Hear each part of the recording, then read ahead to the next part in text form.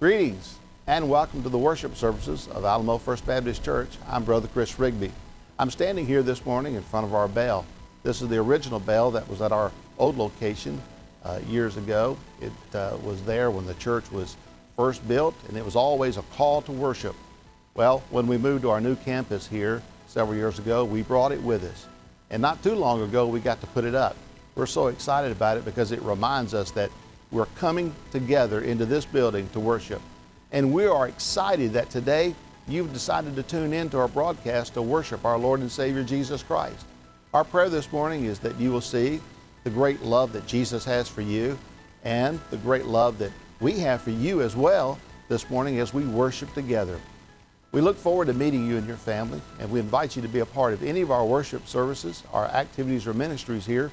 And if you'd like to get in touch with us, probably the best way to do that is just drop us a line at our email address, alamofirstbaptist@gmail.com.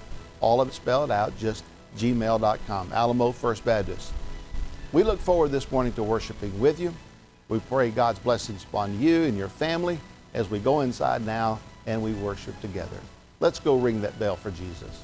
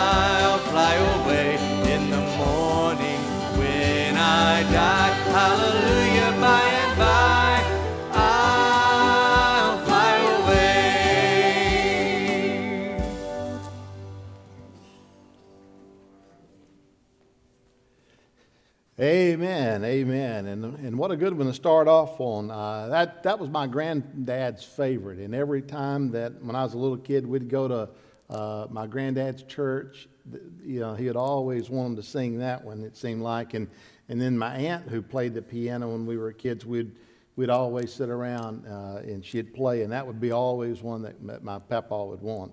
So when I hear that, I often kind of go back to my Mississippi roots there. But it's good to see, I always want to say see you this morning. I believe in faith you're online and you're there.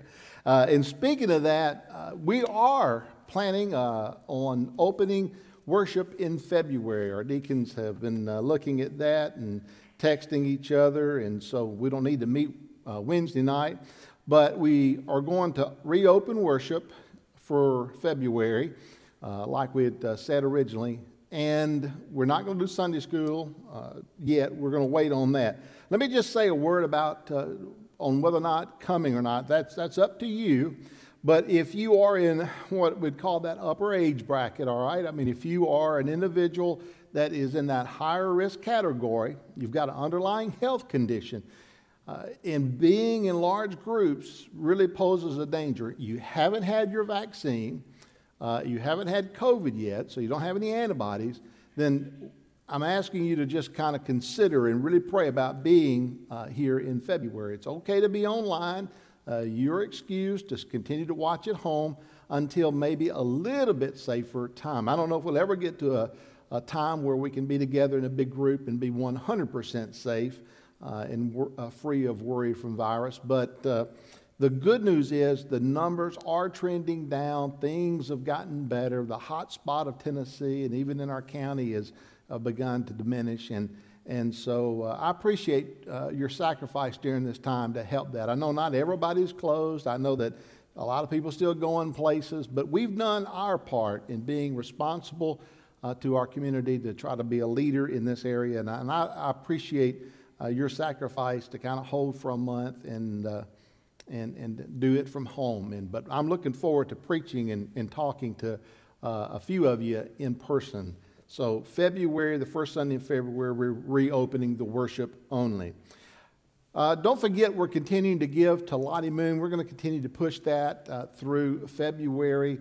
We're not going to show a video this morning because we're not sure, but it might be the videos that we're showing that seem to somehow kick us off on Facebook and some of the other social media platforms. So we're going to see if we have a better morning this morning and not getting kicked off. If that does happen and you're trying to get online, just you might need to refresh your Facebook page, or you also check it out on YouTube. You can go to the YouTube page. The easiest way would be actually go to the website itself and catch it there.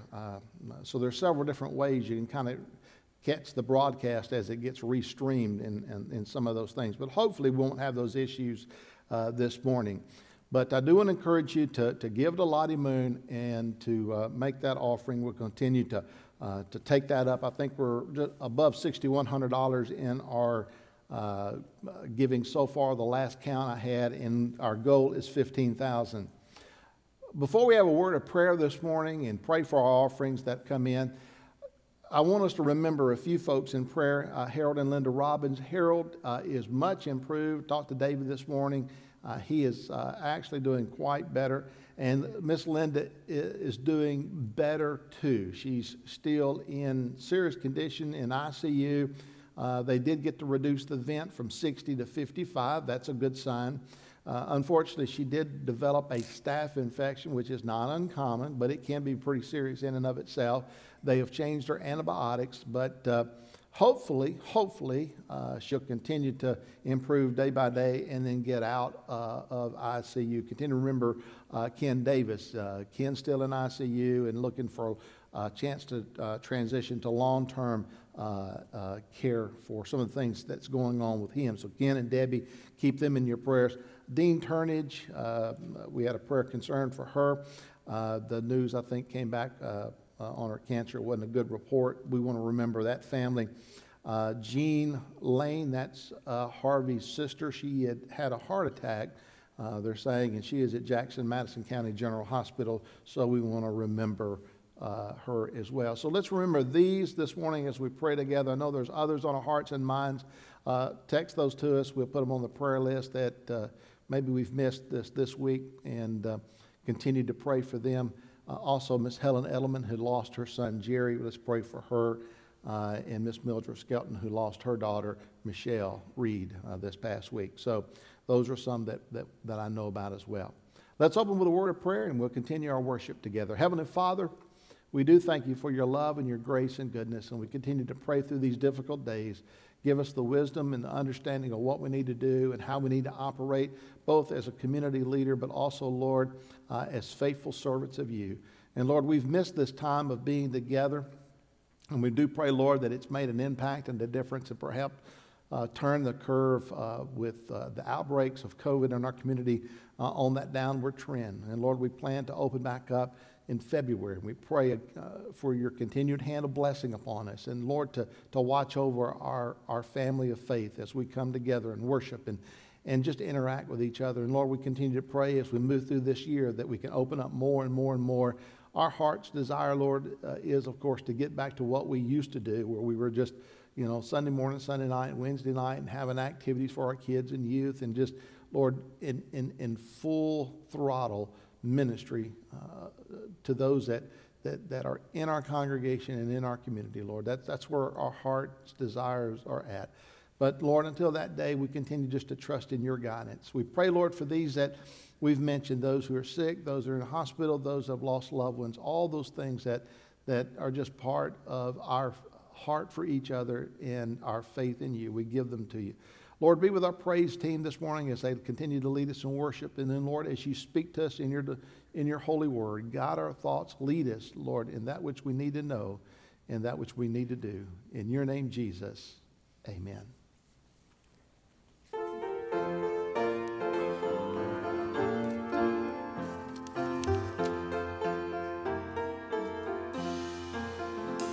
I have found a friend in Jesus, he's everything to me. He's the fairest of 10,000 to my soul. The lily of the valley, in him alone I see all I need to cleanse and make me fully whole. In sorrow he's my comfort, in trouble he's my stay. He tells me every care on him to roll. He's the lily of the valley, the bright and morning star. He's the fairest of 10,000 to my soul. He all my grief has taken and all my sorrows borne. In temptation he's my strong and mighty tower. I have all for him forsaken and all my idols torn from my heart, and now he keeps me by his power. Though all the world forsake me and Satan tempt me sore, through Jesus I shall safely reach the goal. He's the lily of the valley, the bright and morning star. He's the fairest of 10,000 to my soul. He will never, never leave me, nor yet forsake me here, while I live by faith and do his blessed will. A wall of fire about me, I've nothing now to fear. With his manna he my hungry soul shall fill. Then sweeping up to glory, to see his blessed face, where rivers of delight shall ever roll. He's the lily of the valley, the bright and morning star. He's the fairest of 10,000 to my soul. Amen. In 1 Corinthians 5:27 it says, "Thanks be to God, he gives the victory through our Lord Christ Jesus." And in Psalms 150, verse 6, it says, "Let everything that has breath praise the Lord."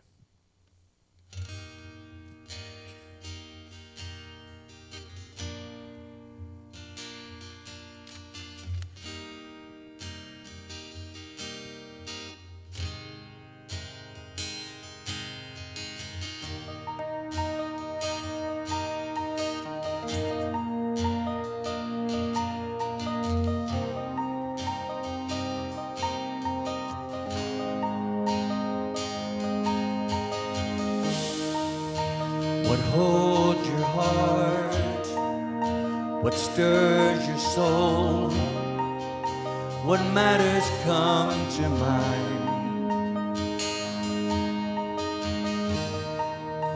The cares you keep, the thoughts you think, it's not all wasted time.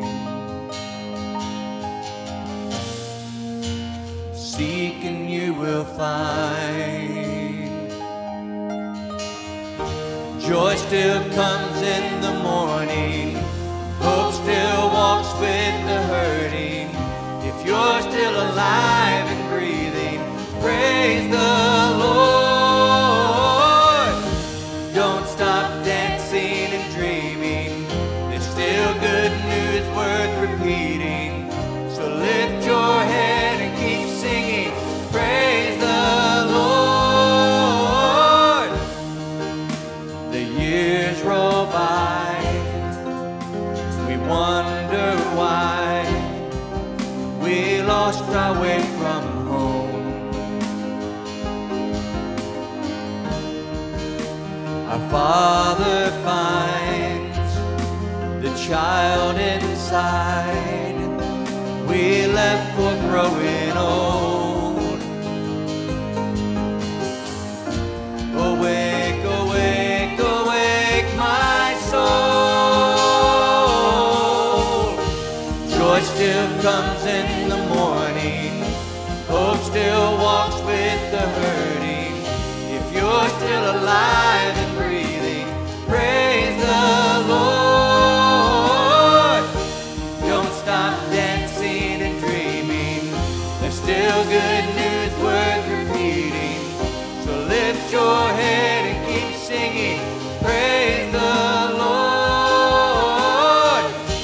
Let everything praise the Lord. In the working, in the waiting, let it praise the Lord. In the blessing, in the breaking, come on, praise the Lord. In the dying, the rising, let it praise the Lord. Let it praise the Lord. Let it praise the Lord. Joy still comes in the morning. Hope still walks with the hurting.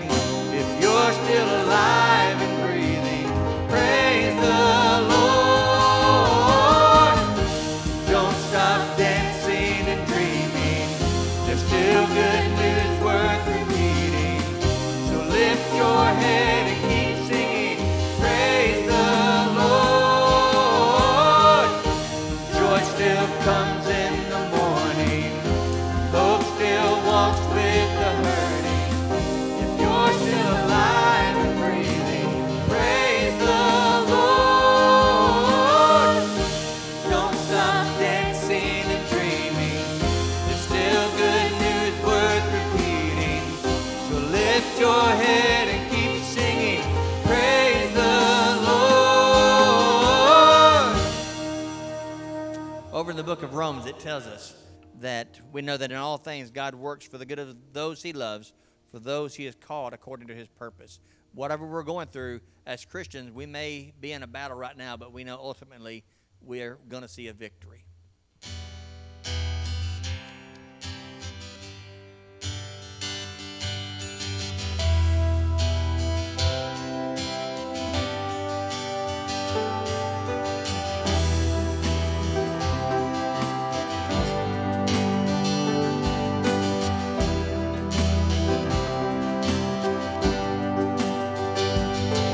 The weapon may be formed, but it won't prosper.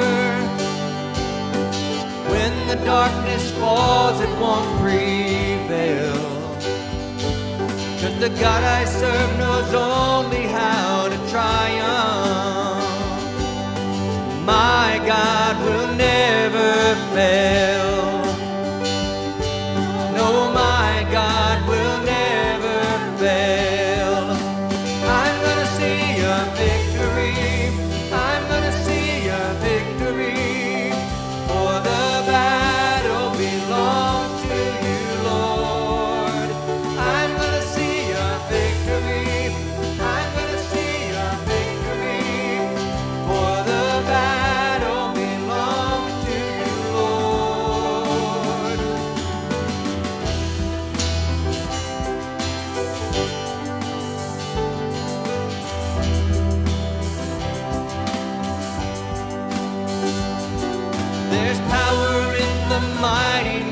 of Jesus.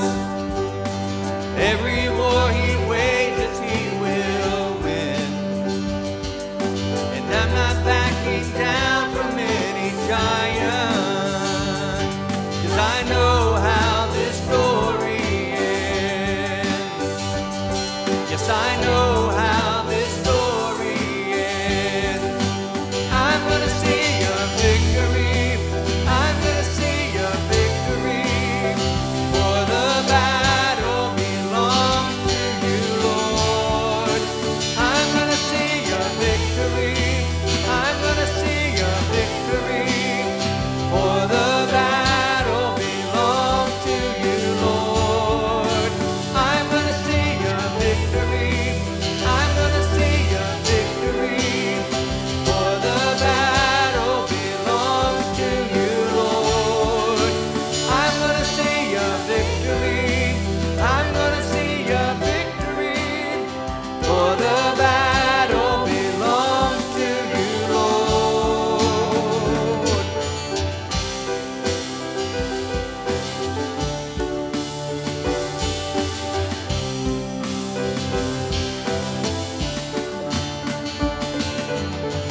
You take what the enemy meant for evil and you turn it for good. You turn it for good. You take what the enemy meant for evil and you turn it for good. You turn it for good. You take what the enemy meant for evil and you turn it for good. You turn it for good. I'm gonna see a victory. I'm gonna see a victory. For the battle belongs to you, Lord. I'm gonna see a victory. I'm gonna see a victory. For the battle belongs to you, Lord. I'm gonna see a victory. I'm gonna see a victory.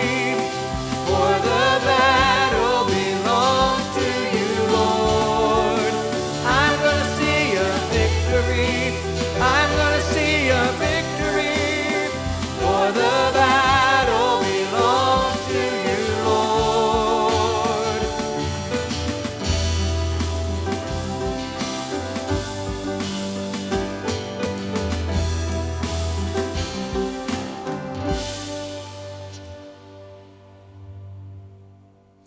Amen. Many of you, or some of you, may know the name Derek Redmond. In 1992, Derek Redmond was a sprinter from Great Britain. He was running in the 400-meter relay. About halfway through the race, his hamstring snapped, and he falls to the track. And he begins to get up, and he's trying to finish the race. He's trying to get to the end, to the finish line. And he's doing it all by himself. And the camera, all of a sudden, it pans over to the crowd, and there's a man coming down, and he's just throwing people out of the way, recklessly trying to get to that young man. He's running past security guards, the stadium officials. Nothing was going to stop that man from getting to his son, Derek Redmond, and he helped him finish the race. That's the way God's love is for us. There's nothing that's going to stop him from getting to his child.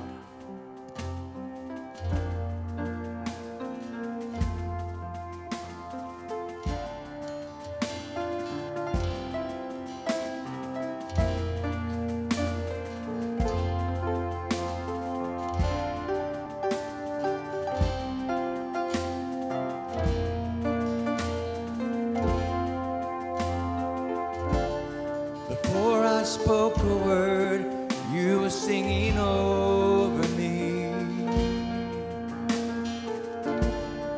You have been so, so good to me. Before I took a breath, you breathed your life in me. You have been so, so kind to me. And oh, the overwhelming, never-ending, reckless love of God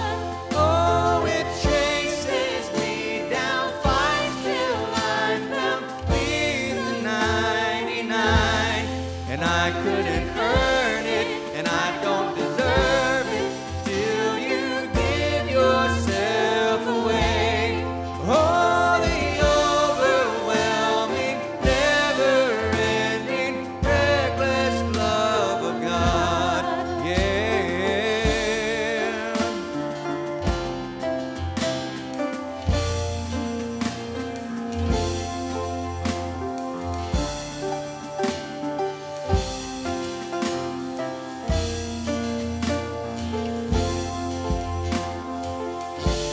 When I was your foe, still your love fought for me. You have been so, so good to me. When I felt no worth, you paid it all for me. You have been so, so kind to me. And oh, the overwhelming, never-ending, reckless love of God. Oh, it chases me down, finds till I'm found, leaves the 99. And I couldn't earn it, and I don't deserve it. Still you give yourself away. Oh, the overwhelming, never-ending, reckless love of God. Yeah, yeah.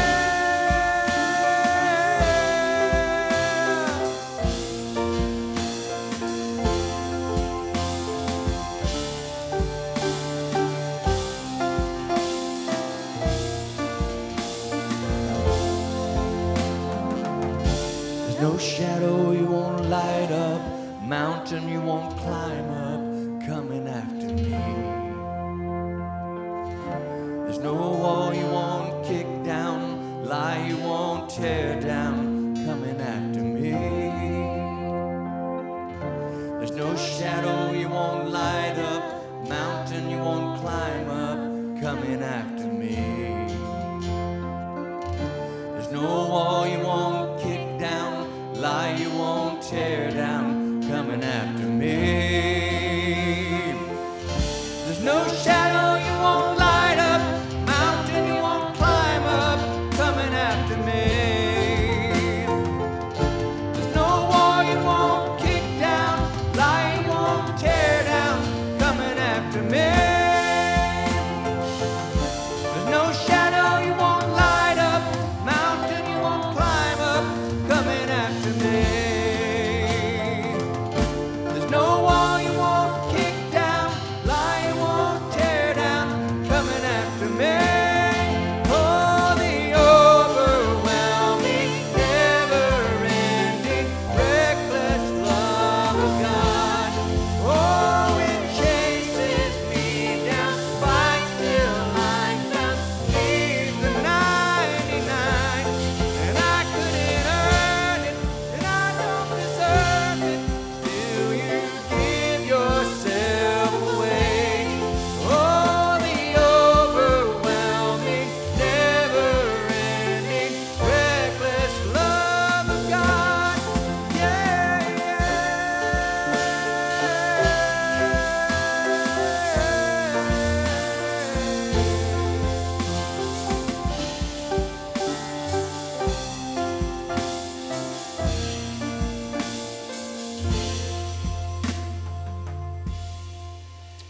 Father God, we bow before you and we thank you for the love that you've shown us, that there is nothing that's going to stop you from getting to your children, Lord. And we pray for everyone out there today who's listening to us on the internet. Lord, help them to see that regardless of what we're going through, how alone we may feel, you are always there with us. You promise you'll never leave us or forsake us, and that there's nothing that's going to stop you from getting to your children. And we thank you for that promise that we have in Christ Jesus. We love you, and we ask it all in Jesus' holy and precious name. Amen. Amen. Thank you, praise team. Isn't it wonderful to know that God loves us with a reckless love, the way that He does? with all his heart. We are loved of God. Even when we make mistakes, I messed up. I failed to make a couple announcements that I wanted to make earlier, so I'm going to give those to you real quick. We have not mentioned yet that Chad and Amy had their baby, Tillman, Annie Kay. Can't wait till they're here and we can show her off. She was born January the 9th, 2021, 7 pounds and 20 ounces. Also, there's a shower next week for JD and Lauren. That'll be a drive-by shower. It starts at 1:30. Just simply go by Sandra Maddox's home, and you can drop off a gift there. Information's on Facebook, and you can get that as well. And also, we had a prayer request for Megan Sparks, so we want to put Megan Sparks on our prayer list this morning as well. Take your Bible today and open to Ephesians chapter 2. We're in our series, That Ancient Foe, Satan. And we've been talking about Satan now for the last several weeks, 3 weeks, fourth counting today. We've talked about who is Satan. We looked at that question, and we said Satan is that angelic creature that God created, a perfect, beautiful, splendid angelic creature that was in charge of the worship of God. And we said that his name was Lucifer, and he rebelled against God, and he became known by the name Satan. That's his title now. And we looked there at the war in heaven. We said the Bible says there's actually 2 wars in heaven. There's one at the beginning of the age, before Adam and Eve, or at least before Adam and Eve sinned. And then there's a second war that the Bible speaks about that's in heaven, and that is at the end of the age. And neither one of those wars, according to the Bible, is really much of a battle. Satan in the first battle there was kicked out of heaven and defeated rather easily with the power of God. And we said because of that, what then was Satan left to do? It had already been all chips in on the great gamble to go against God. If you can't hurt the one directly that you want to hurt, well, then the best way to hurt them is to try to hurt them in an indirect way. And so Satan's only recourse was to attack man, the focus of God's love. What we were singing about just a moment ago, how God loves us in that reckless way, all of his heart. God is all in the chips on the poker table with his love for us, so to speak. And so he came to the garden, and we looked at Satan in the garden, and we saw the temptation. And by the time the garden story is over with there in Genesis 3, we see that man has been booted out of the garden because of his rebellion, because of his failure, because of his giving into sin. And Satan is slithering out of the garden, and it brings us to the point where we're at in our study today, Satan in the world. And when I was thinking about this subject this week and trying to pull the message together, I think I even put out on Facebook, the hardest thing sometimes to do in sermon work is to get started. I kind of know where God wants us to go, knew the passage that God wants us to be in, but getting started was a little bit harder. And in part because I couldn't really come into grips in my mind where we were going to be in terms of this focus of Satan in the world. We could be talking about, for example, Satan involved in the governance affairs of our world. We looked at Ezekiel a few weeks ago, and the prophet was given the message of God to speak to the king of Tyre, which would have been the part of that governance of the world in that day. But we said in that prophecy, he's actually speaking to the power behind the throne, which was Satan. And so when we think about Satan in the world today, we could talk about the governance affairs in our world. And I think there is a great deal of satanic activity in the governance affairs around our world. We could spend an entire message on that. We could talk about finance. We could talk about the world of business, from Wall Street to the corporate headquarters around our world. What moves and shakes and what's happening in our world today is, unfortunately, I think, driven in a lot of ways by the satanic influences of what Satan wants to accomplish and do. And we could spend time there. We could talk about education from the very earliest age of ears who sit and learn. Today, what is being taught and presented to them in terms of a world view, all the way to the very highest levels of academics. We could talk about the influence and the work of Satan that's happening in the area of education. And then we could talk about social justice. That's a big word today, social justice. There's a lot of talk about that. And there are those today that want to bring about right in areas of wrong in the world, and they want to make an impact. And unfortunately, a lot of what's happening in the realm of social justice today has been corrupted and made sinful in the influence of Satan. And so those are areas that we could look at. But the Lord just kept laying on my heart this morning not to be in those areas. Those are big subjects, big topics. And quite frankly, we covered a lot of those things back last year when we were in our truth series about truth and things that are true. I want to ask the question this morning about Satan in the world. Where is Satan in you? Where is he influencing you? Where is he attacking you? And there's the big picture, but I want us to really think about the personal picture. And so I want us to think about that in our text. And we're going to look at Ephesians 2, verses 1 through 3. And we're going to stop there in verse 3. And let me say this morning that you got to remember, Paul is writing Christians, and so he's writing to believers. But in verses 1 through 3 of chapter 2, what Paul is doing here, he's talking to the Christians there at Ephesus about their life before Christ. He's talking to their spiritual condition before they became a believer, before they became a Christian, and what Satan had done to them. And so I want to say this message today is for those who are lost to see the spiritual condition they are in. And then it's also for Christians today to understand that we need to see the spiritual condition that we have hopefully come from, but unfortunately sometimes as Christians, while we don't lose our salvation, we do get sin sick. And we still have some of these things in our life that are evident, and it's evident of the influence of Satan and his influence in our life in this world. I want to say on the outset, too, that Satan is alive and he's active in our world, and I want you to understand that.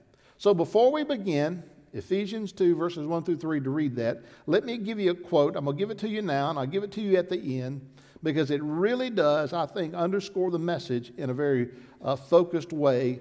It's by Scott Peck, who wrote the book, The Road Less Traveled. It's from his book. Listen closely to what he says. The symptoms and the illness are not the same thing. The illness exists long before the symptoms. Rather than being the illness, the symptoms are the beginning of its cure. The fact that they are unwanted makes them all the more a phenom or a phenomenon of God's grace, a gift of God, a message from the unconscious to initiate self-examination and repair. What I want to give you this morning is the symptoms of the illness. And when you listen to these, understand that while we're talking about the influences of Satan, we're also talking about the grace gift of God in that he can show us through his word and in our lives and our failures, our need for his love and his forgiveness and his grace. As a matter of fact, in my Bible, this chapter starts out with the italics heading, the editors have put there, being saved by grace through faith. So this is a grace chapter, but it does talk about our responsibility to the grace of God. So let's look at verses 1 through 3. Listen to what Paul says. And you were dead in your trespasses and sin, in which you once walked, following the course of this world, following the prince of the power of the air. Now that's Satan. The spirit that is, now underscore this word, now at work. Not was at work or will be in work, but is at work right now. In the sons of disobedience, among whom we all once lived in the passions of our flesh, carrying out the desires of the body and the mind, and were by nature children of wrath like the rest of mankind. Do you see that? Paul says we're a little different now, but there was a time we weren't different from those in the world. Have you ever wondered why life is hard? Why it has to be such a struggle? I mean, think about it. Even for the richest and the strongest and the most powerful of us, life still has its struggle. Have you ever wondered why there's so much suffering? Why there's so much pain, so much agony in the world? Have you ever wondered why it's hard to have a good marriage and even harder to keep a good marriage? Why it's hard to raise your children to be good children and to stay good people and be good people? Why it's hard to please your boss and be financially responsible in your life and just have a life that is a life that's good in all the ways that it ought to be? Have you ever wondered why it seems that people are always fighting with each other and always arguing with each other? Why there's so much alcohol abuse, drug abuse, and why we're living in such a pornographic world like we are today? Well, I think in an answer, the reason life is that way and tends to be that way is because of Satan. Perhaps in a few words, we might say it's because of Satan, the world, and the flesh. That's what the Bible tells us. Those are the three great enemies to the Christian: Satan, the world, and the flesh. And we have an old ancient foe, Satan, who's still very active and alive in this world. I've said to you on the outset of these messages, we are at war. I've said to you that it doesn't matter whether you're a Christian or not, there's no neutral ground. You're either on one side or the other. You're either standing with God or you're standing against God. Furthermore, we've said that not only does God have a purpose and plan for our life, that Satan has a purpose and plan for our life as well. And so the key for us this morning is to understand that when we look at these verses, we're seeing played out the purpose and the plan that Satan has for all of us in our life. It's the awful condition of a person who's lost and unsaved. And by the way, if you are lost, that is, you don't know the Lord Jesus as your Lord and Savior, then Satan's only purpose for you really is that you remain lost. All these other things don't matter so much to him. But if you are a Christian, then he wants these things to be more evident in your life. You know, there are two things that Satan wants to be true about a Christian. Number one, he does not want for a Christian to enjoy the full blessing of a relationship with God. He wants our relationship with God to be severed, damaged. He wants us to be cut off from the presence of God and the power of God and the peace of God. But not only that, Satan wants for us to not only to miss the enjoyment of the blessings of God, but to not be involved in the evangelism work of God, to be sharing the good news of the Lord Jesus Christ. That's been his plan for the family of God since the very beginning. His plan is to steal God's worship. His practice is to wage war by deception. He comes in and he sows the seed of doubt. He tries to get us to deny the truth of God, and then he wants us to disobey God and put our life in our own hands and trust and faith and not in the hands of God. And so he's very alive, he's active, and he's engaged in this world today, and this is where he wants for us to be. I want you to see quickly this morning 5 things that are true of a person who's lost, but unfortunately, it can still be true of a Christian today if we're not in the right condition or right place in our relationship with the Lord Jesus Christ. Number one, Satan wants to keep us dead. Look in verse 1. And you were dead, he said, in trespasses. Now notice what he says here. You're dead. But it didn't just say you were dead. You were dead in trespasses. He's talking about how you've died, why you've died, what's been the cause of your death. You know, it's a big thing now. Today, when a person dies, they log down the cause. And then particularly, in the age in which we're living, what are they counting? They're counting COVID deaths. And there's been a great debate over how many who have actually died. There were reports that, people have been killed in car wrecks that happened to be infected with COVID, and they were listed as cause of death as COVID. And we go, well, wait a minute, did they really die of COVID or did they die of injuries from a car wreck? And we kind of question those kinds of things that may have happened or may not have happened. I don't know. But that's kind of stuff you read on the internet. But anyway, we want the cause to be a real legitimate cause. We want it to be a real cause. And so there's a great question over that today. But we talk about how people have died. Well, it's important in the spiritual realm how people are dead and why people are dead. And Paul says here, the reason for the death is trespasses. That's an interesting Greek word. That word is peritoma. It means to make a false step or a blunder, to simply fall aside from the truth and unrighteousness when one should have done something different. I was trying to think of a way to illustrate that to you.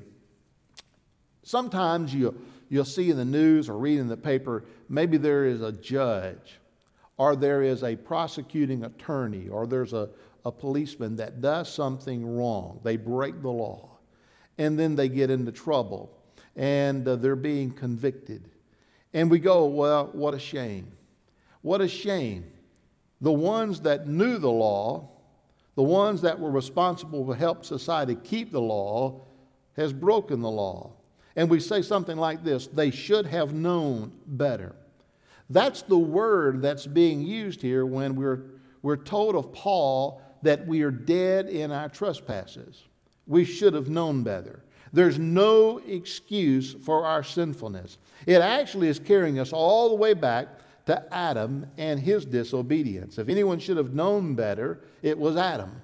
Adam walked with God. Adam talked with God. Adam was created like no other man, woman, boy, girl had really ever been created in the image of God. He didn't have a bad environment. He didn't have a bad set of circumstances. He didn't have any negative influences. He knew the right thing. God had spelled it out. There was only one law to obey. Think about it. I mean, there weren't 10 commandments in the sense that we have the 10 commandments today. He only had one commandment. Don't eat of that fruit of that tree. And yet, Adam still trespassed. Listen to what Romans chapter 5, beginning in verse 15, says. But the free gift is not like the trespass, from if many died through one man's trespass, talking about Adam, much more have the grace of God and the free gift by the grace of that one man, Jesus Christ, abounded for many. And the free gift is not like the result of that man's sin, that one man's sin. For the judgment followed one trespass, brought condemnation, but the free gift following many trespasses brought justification. For if because of one man's trespass death reigned through that one man, much more will those who receive the abundance of grace and the free gift of righteousness reign in the life through the one man, Jesus Christ. Therefore, and here's the whole gist of it, as one trespass led to condemnation for all men, so one act of righteousness leads to justification and life for all men. Just as sin in Adam led to death to all, life through Jesus leads to life for all.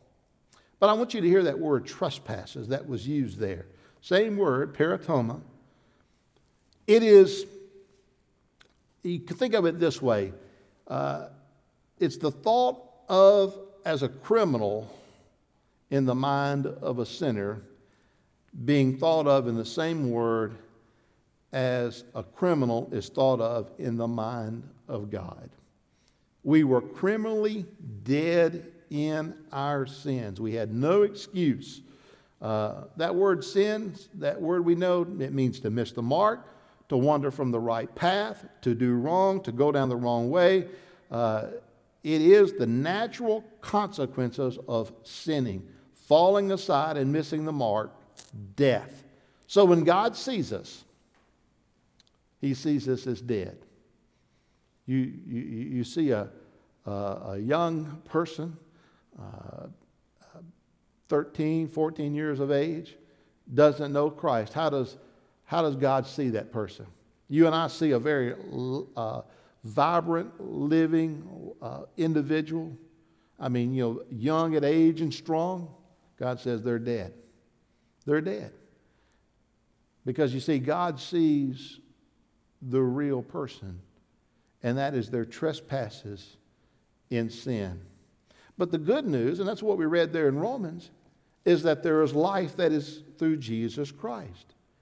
Only God can raise someone from the dead. I mean, you think about as wonderful as modern medicine is today, when a person truly dies, and I mean dies, doesn't matter how gifted the surgeon is or the doctor, there's nothing else they can do for them. I mean, there gets to be a point where they can't bring that person back. Now, you've had people resuscitated. You've had people that even have been somewhat pronounced dead, but after a short while, maybe through medicine, they were able to get them back. And you hear of strange stories like that. But after about 30 minutes or so of inactivity in the brain, they're gone. There's no more life to be had. There's no more life to be saved. They're dead. But I would remind you that Jesus, listen, he raised 3 from the dead. And more than that, he raised himself from the dead. Only God can raise a dead man. And what is needed when we're dead in our trespasses is life. And only God can raise us from that dead condition. So Satan wants to keep us in that dead condition, dead in our trespasses. Satan wants to also keep us deluded. Look in verse 2. In which you once walked, following the course of this world, following the prince of the power of the air. Before we accepted Christ as Savior, our utter deadness to spiritual things was evident in our behavior. We walked how? According to the course of this world. In other words, the spirit of the age held an iron grip on us. That word course is the word aeon. It means age or era of time. We live in a world that has always displayed hostility towards God. I think the hostility towards God is growing in our world today. And it's a prevailing attitude of the world. Whether today the world has an attitude of adventure or discovery or goodwill, the overall general attitude is always what? Fleshly, worldly, devilish. Why? Because the world is the sworn enemy of God. This world is ruled by the prince of the power of the air. Listen to what John says in 1 John chapter 2, over in verse 15 and in verse 17. And John says, do not love the world or the things in the world. If anyone loves the world, the love of the Father is not in him. For all is in the world, the desire of the flesh, the desire of the eyes, and pride of life, is not from the Father, but is from the world. And the world is passing away, and with it desires. But whoever does the will of God abides forever. John makes it very clear that this world is the enemy of God, that this world is not passioned for God, not desiring for God. And so that's the truth. We're utterly devoid of thinking in a godly way because we're utterly devoid of thinking as God would think. We're dead, we're deluded. And third, Satan wants to keep us disobedient. Look at verse 2. Now, Satan is at work in the sons of disobedience. The force here of this phrase is a lot stronger than what you read in the English. For example, the word son is derived from the word that means a special relationship with, a unique origin with, a unique tie to. There is a real bond between the Father and the Son. And what Paul is saying is that we were what? Sons of the disobedient. Well, what is that? Sons of the devil. We have the nature, we have the character of the evil spirit of Satan himself, the very one that prompts people to disobey God. Listen, the moment Adam sinned, he became more like Satan than like God. Yet he had been created in the image of God. He had been created in the pattern of God. He had been created to have communion with God, to be one with God. But yet when he sinned, he became 100% opposite of God. You know, one of the first behaviors that our children displays is disobedience. You know, you don't have to teach a kid to do wrong, do you?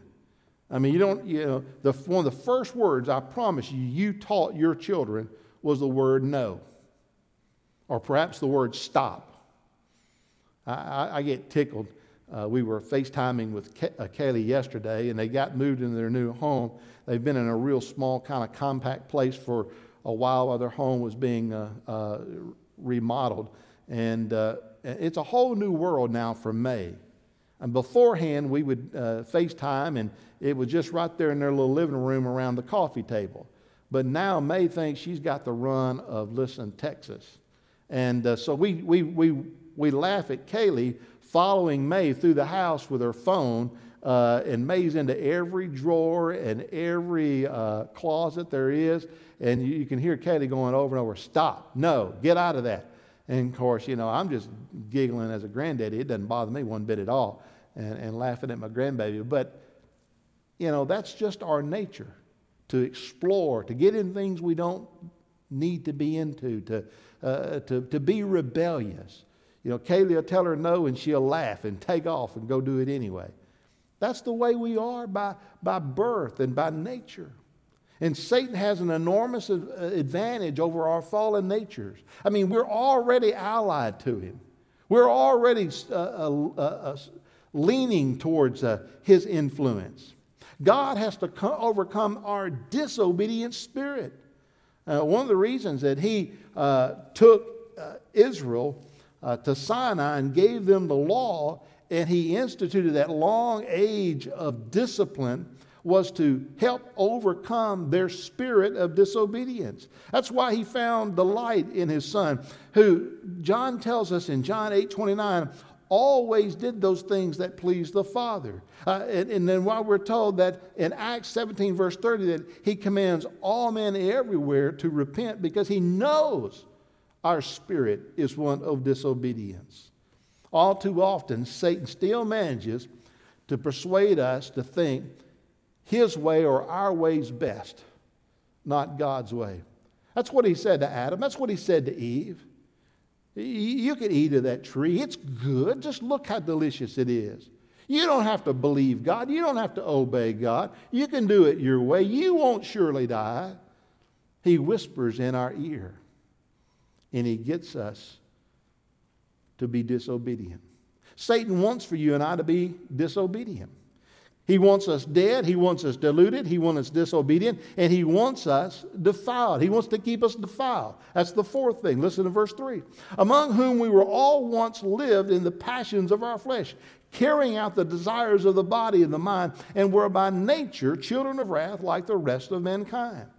Before we accepted Christ, we were controlled by the natural desire. That natural desire is what Paul means when he says this lust of the flesh. That word flesh here means our human carnal nature.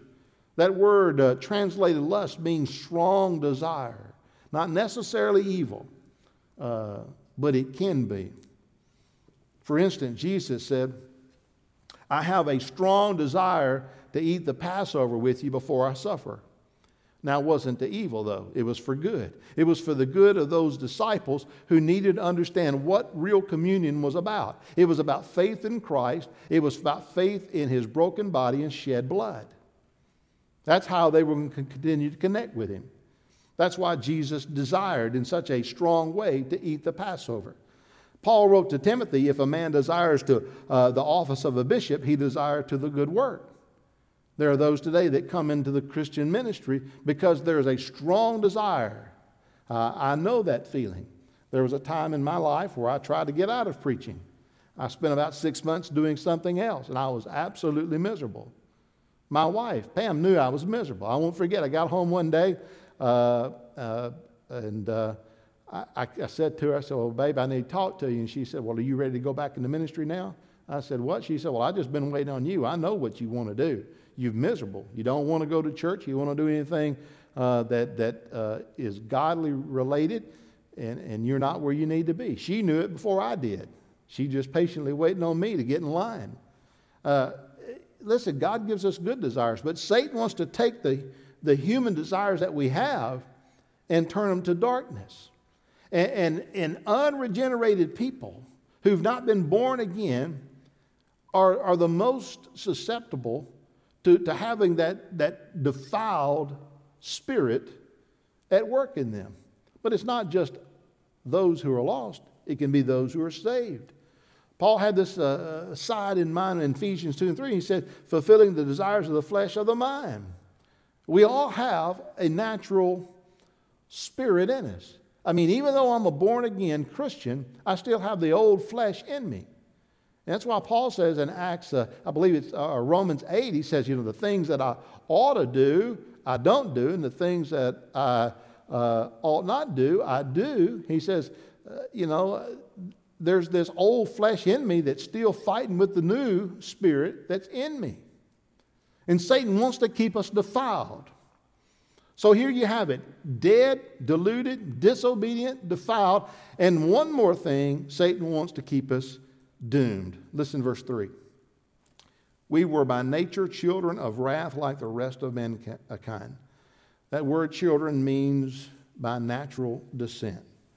We were born of sinful parents into a sin-cursed world with a doomed prospect.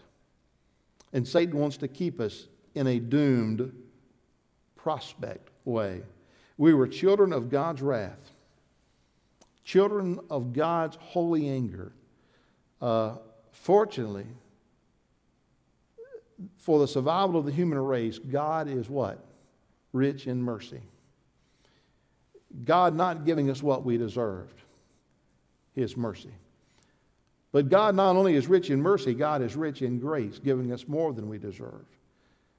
And that's what this letter of Ephesians is all about. You begin to read on, and then you find, but in verse 4, God being rich in mercy because of the great love with which He loved us, even though we were dead in our trespasses, has made us alive together with Christ.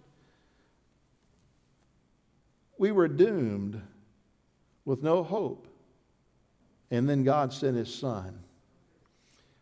You see, there's where Satan wants to keep us in a doomed condition. Let me just say this for Christians. You're not fighting for victory, you're fighting from victory. Christ has already won the war. Christ has already won the battle.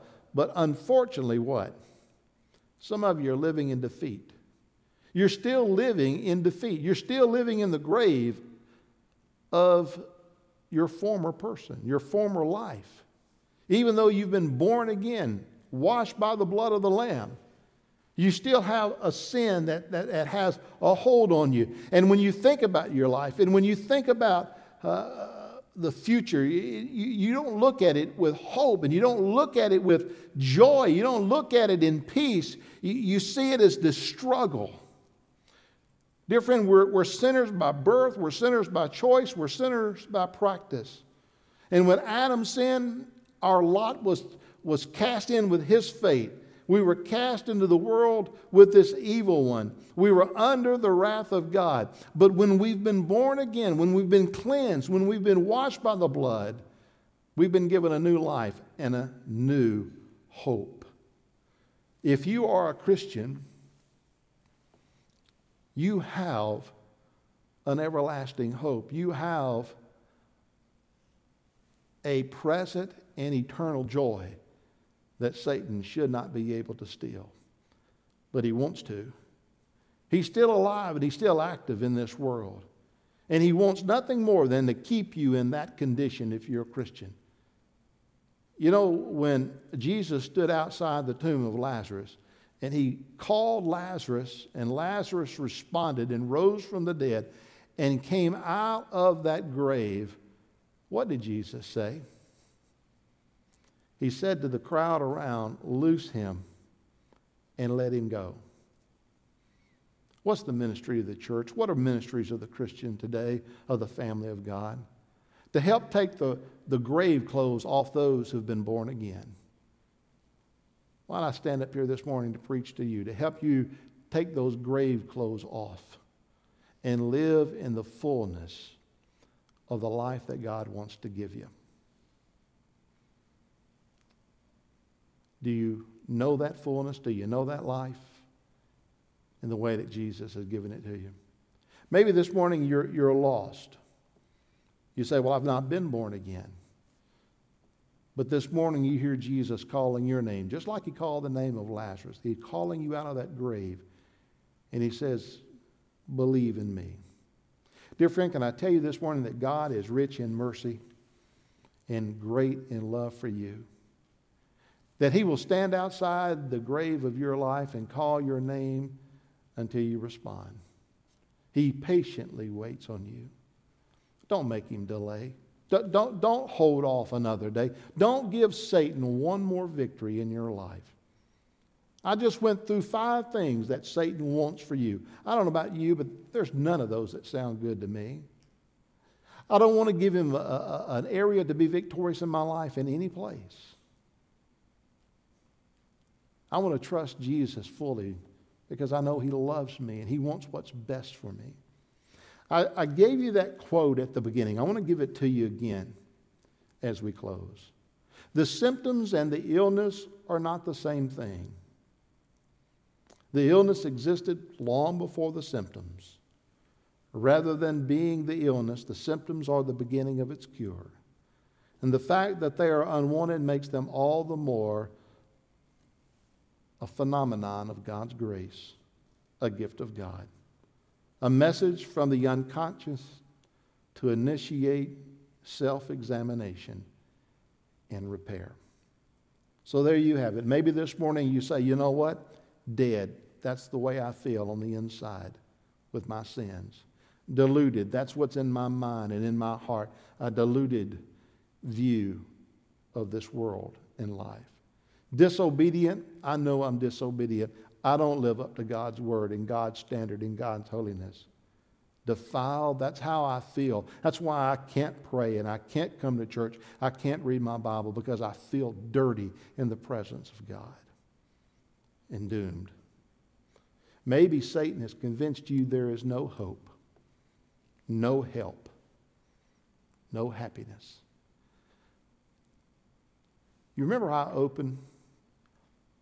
Why are all these things in this world the way they are? Life's a struggle. There's hurt, pain, and sorrow. You remember what I said? In a word, Satan.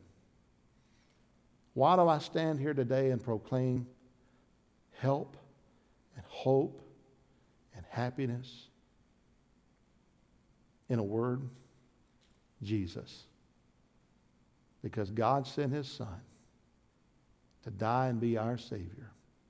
And when we put our faith in him, we're born again. And God takes those grave clothes off of us. He looses us and he sets us free. Heavenly Father, perhaps this morning someone listening says, "Oh, how I need to respond to you, Jesus. I've seen the symptoms, and it is there to say to me in my life that I am sin sick, that I'm in that grave of death by way of trespasses. But this morning, Jesus, I've heard you're calling my name. Lord, I don't know who heard the message today, but perhaps one today has heard it like never before and heard your voice, not some preacher's voice, saying, come to me. Trust me as Lord and Savior. And in a step of faith, by way of prayer, they simply pray, Lord Jesus, I want you to be my Lord and Savior. I confess my sin, I repent of them, and I give you my heart to save me. Lord, those words, prayed in faith to you, is a prayer of salvation. But it's more than that.